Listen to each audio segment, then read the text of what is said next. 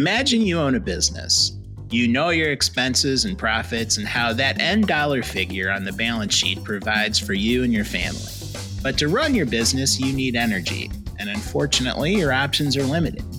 The energy you rely on may come with uncertain price changes, or even worse, may not be available at all. And that uncertainty can impact the balance sheet. Well, for one area of rural Alabama, this was life for a group of farmers who needed help and needed natural gas to stop that uncertainty. And they got that help from Spire.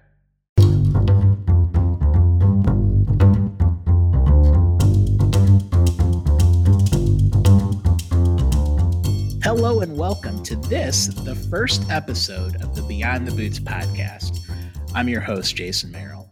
Today we're talking to Rick Moran. Rick is a business development representative for Spire working in Alabama, and he'll tell us how natural gas is transforming the town of Ranburne and the very specific role energy plays in the poultry farming industry.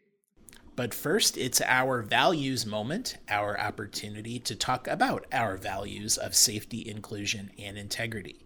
As we talk about integrity, it's all about what's doing right for customers. As we've seen across our industry, many customers are seeing higher bills due to last February's polar vortex and the overall natural gas market.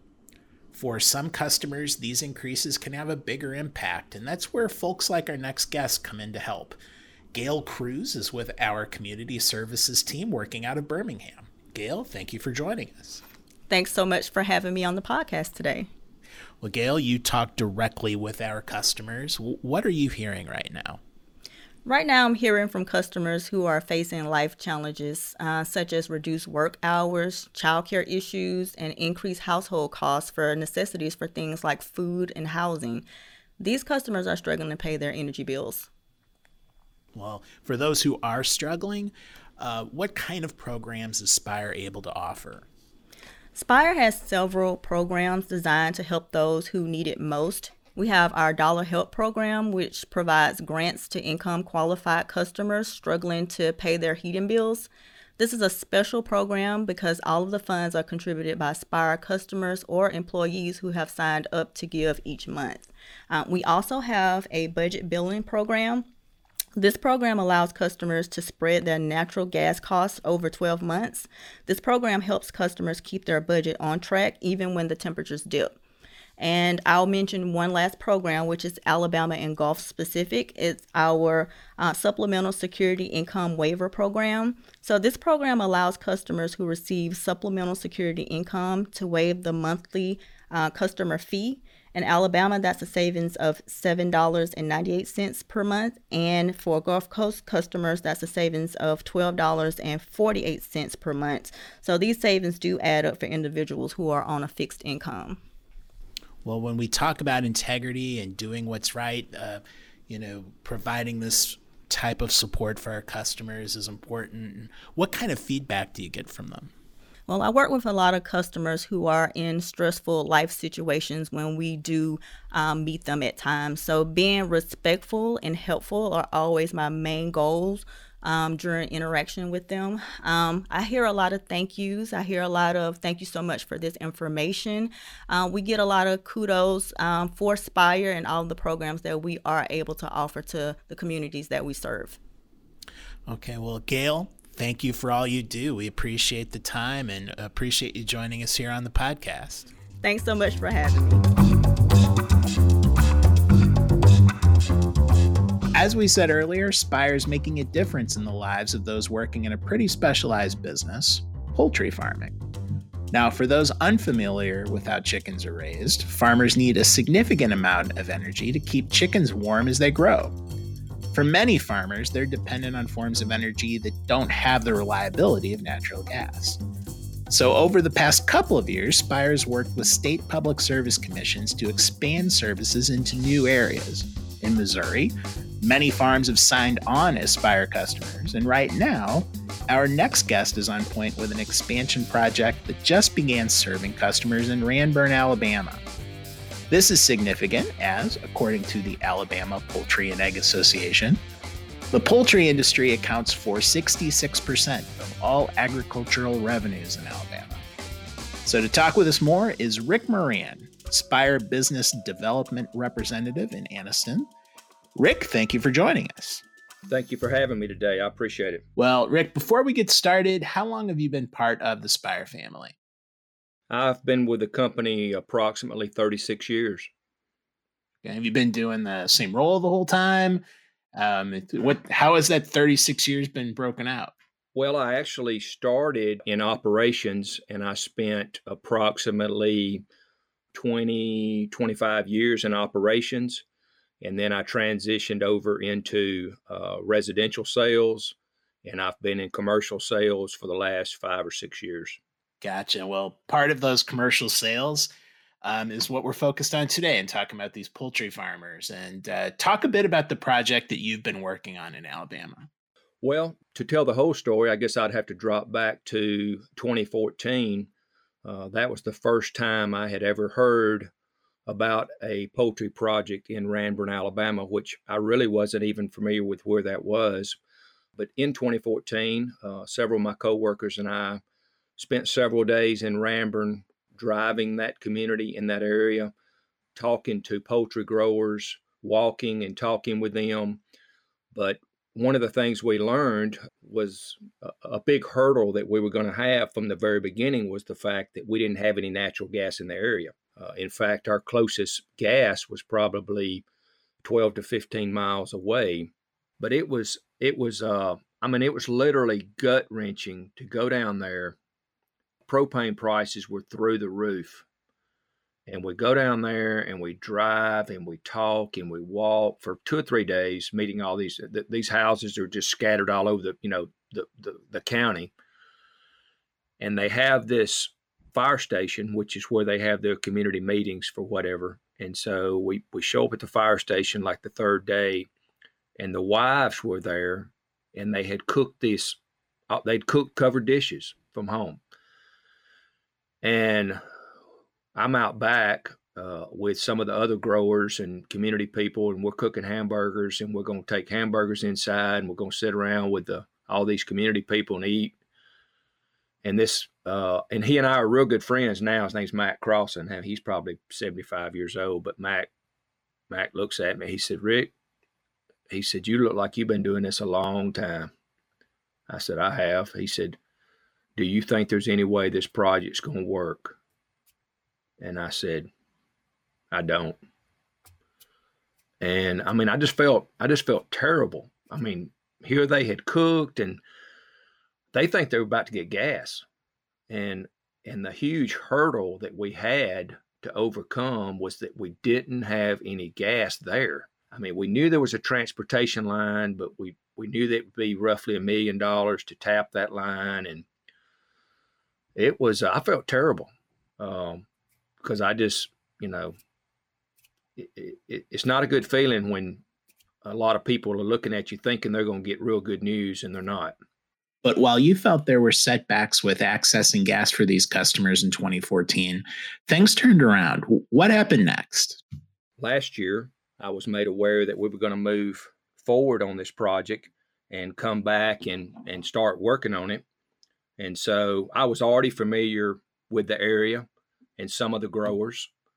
So we started back up those conversations and things moved very quickly.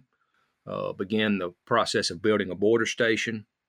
And then we extended high pressure main down County Road 49 south toward Ranburne in the first phase to pick up 4 poultry farms, which we have successfully converted 2 of those to date. And we're working on the other 2.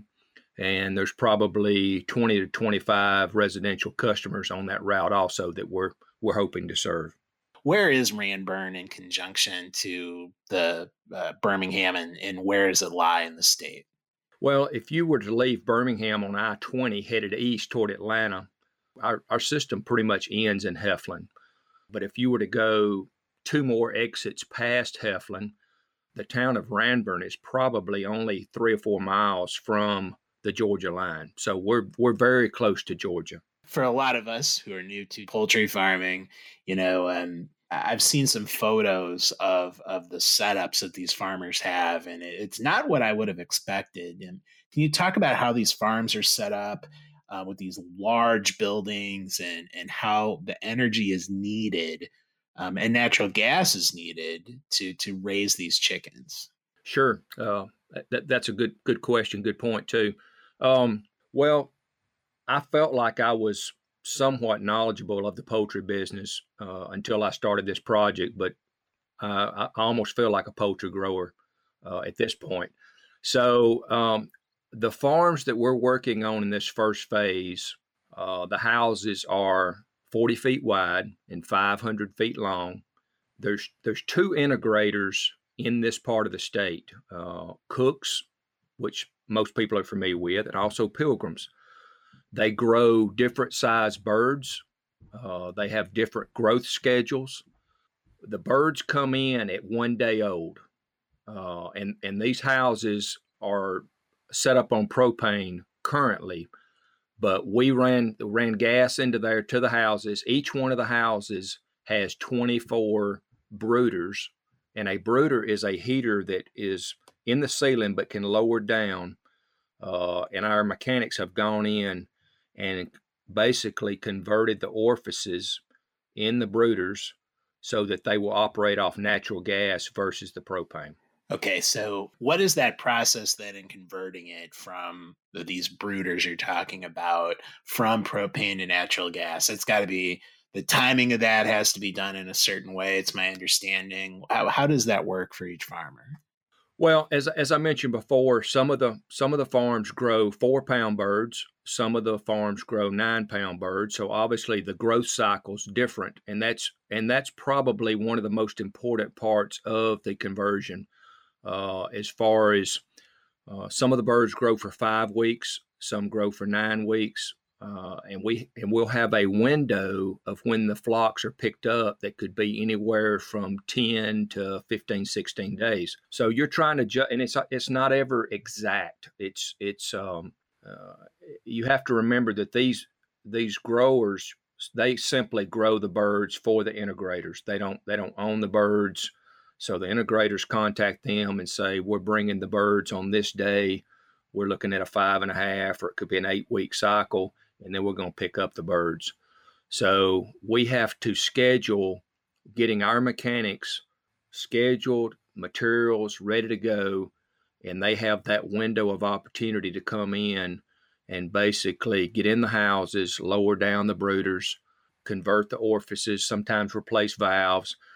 And that's where doing a pre-inspection comes in. It's very important, where we get into the house. We can never go in the houses when the birds are there. So we have to maybe go the cycle before, when we have a window of opportunity to get into the houses, look at the equipment, determine what's needed, so that when we get the call that says my flock is going to be gone on this day, that we're ready to go. And we get in there, and the mechanics do an outstanding job of getting those brooders converted. So the mechanics, they get in there, they get the brooders connected. What's the temperature that it has to be in there? And that kind of explains why this natural gas situation is so important to them. That's correct. When they first get the birds in, as I mentioned, they're 1 day old. So you can imagine just the tiniest of a chick. And there'll be 30,000 birds in that one house.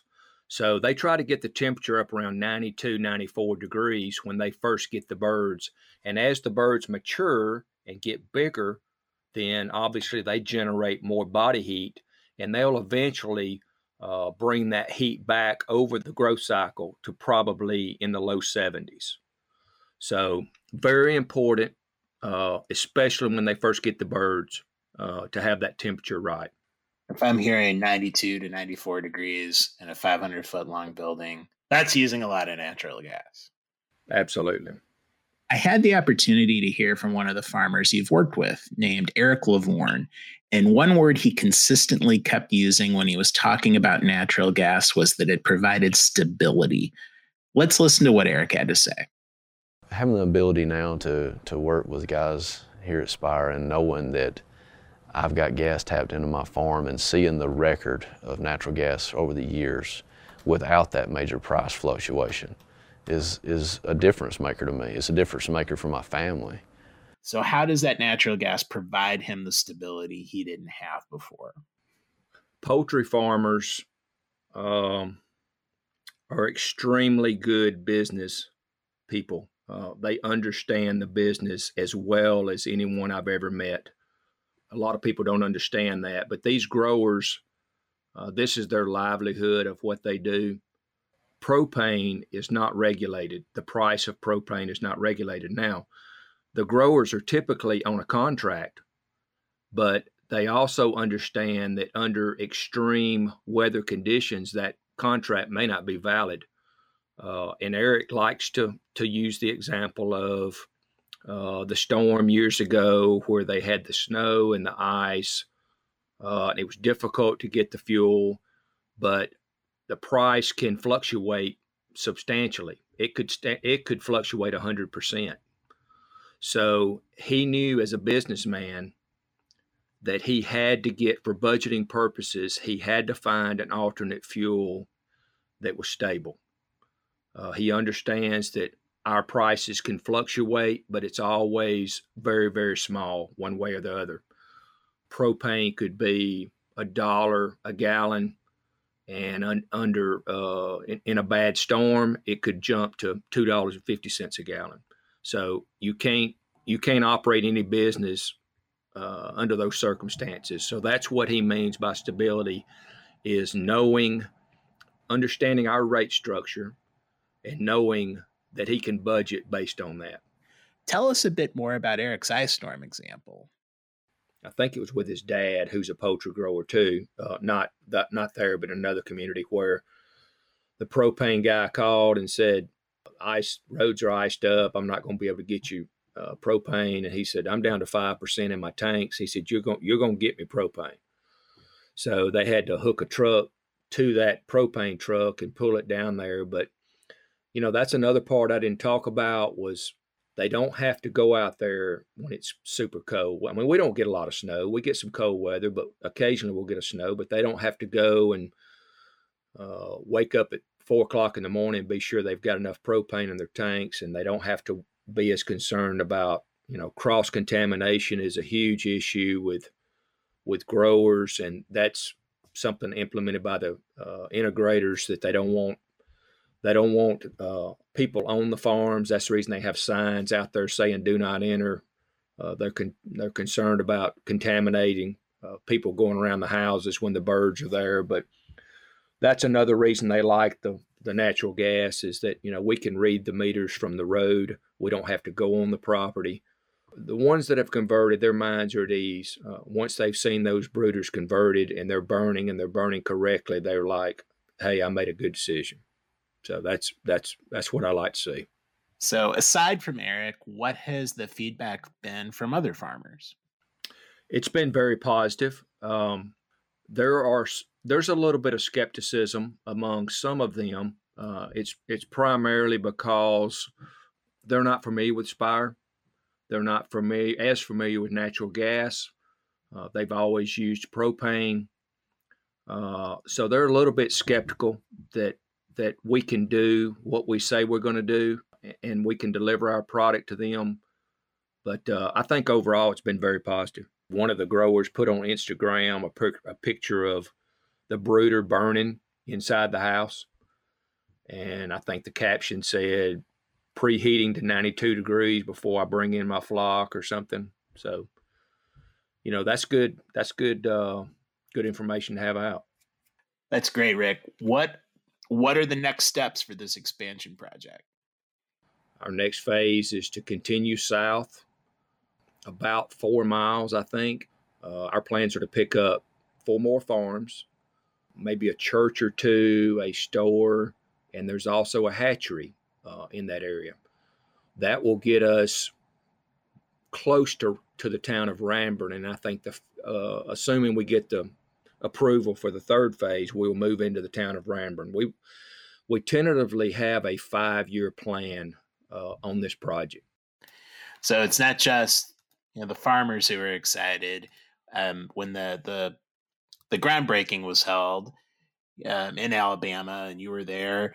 The head of the Alabama Public Service Commission's there. There's state representatives there that came by to be part of it. So how is this impacting the overall community? It's not just the farmers. There's a lot of excitement elsewhere in the community as well, right? That's very true. It's the first time in my 36 years I've been a part of a project like this where we've basically started from scratch. I mean, there was nothing there, and we've just, like I said, we've made some mistakes. It hasn't gone as smoothly or as quickly as we wanted, but we've pulled it together. We got gas down there, and we got houses burning on gas. So I mean, I think about Spire's mission statement, which is to answer every challenge, advance every community, enrich every life through the strength of our energy. I can't think of a better example of that than what we've done in Ranburne. We came into a community that didn't know anything about us. We had a challenge. We didn't have a source of gas. We built a water station. We've brought a new source of energy to the community. I just think that's a great example of that. Rick, thank you for joining us. Appreciate the time. Thank you, Jason. Appreciate you having me. Until next time, stay safe and be sure to tune in to the next episode of the Beyond the Boots podcast.